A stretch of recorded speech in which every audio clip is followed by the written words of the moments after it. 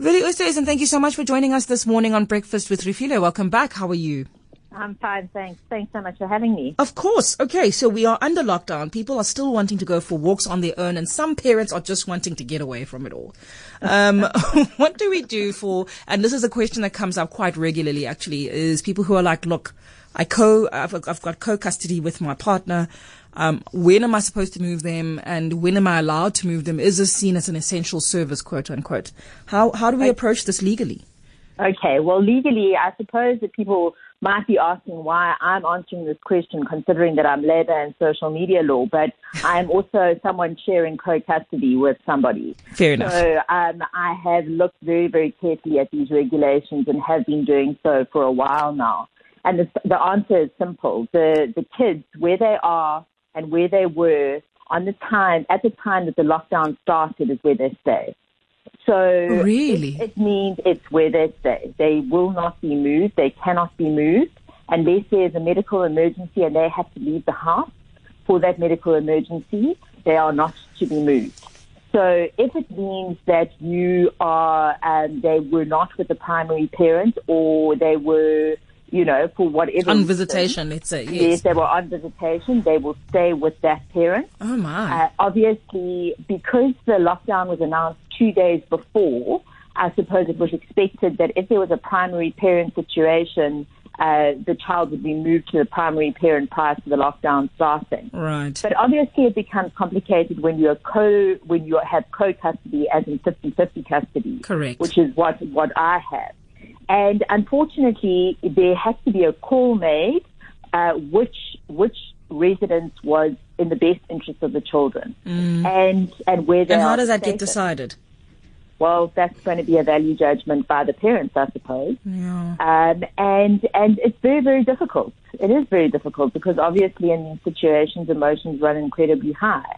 But what we have to remember is that in terms of our constitution, the best interests of the children are paramount, and that is a right that is held out even if there's a state of emergency. We're in a state of disaster, right, which is slightly less than a state of emergency. But in a state of emergency, children's rights are still, paramount. And the thing is that the children's best interests are to be safe.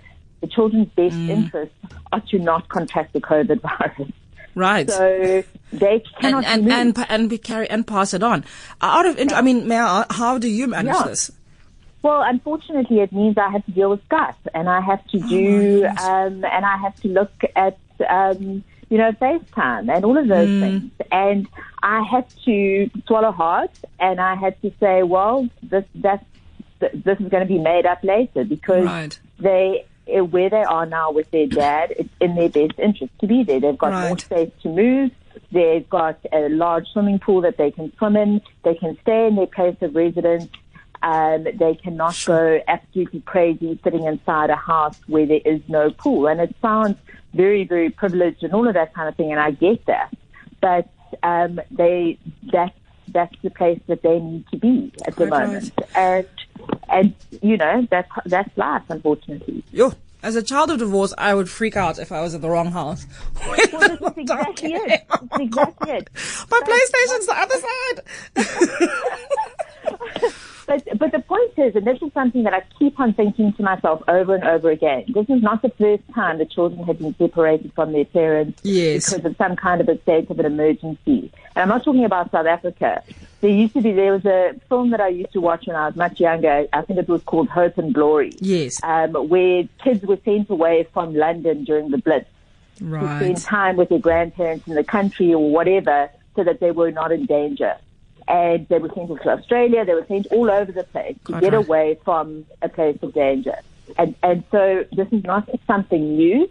And they did not have FaceTime. They did not have Skype. They did not have So even if this goes longer than 21 days, it's not the worst thing. And what has happened is that the Minister of Social Development has said very specifically in her news briefing that if this goes on for longer than 21 days, the regulations will be revisited relating to this issue. They are going to be issuing directives, I think it is, and I'm watching very closely, obviously. Yes. But that's the way it's got to be. You are not allowed to move your children, and you are not allowed to pick them up from the chemist and take them to the other house. Right. You are not allowed to go to the...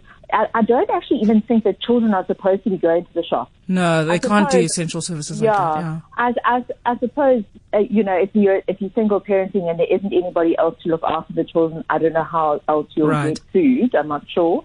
But yeah, those are the considerations that we have to look into.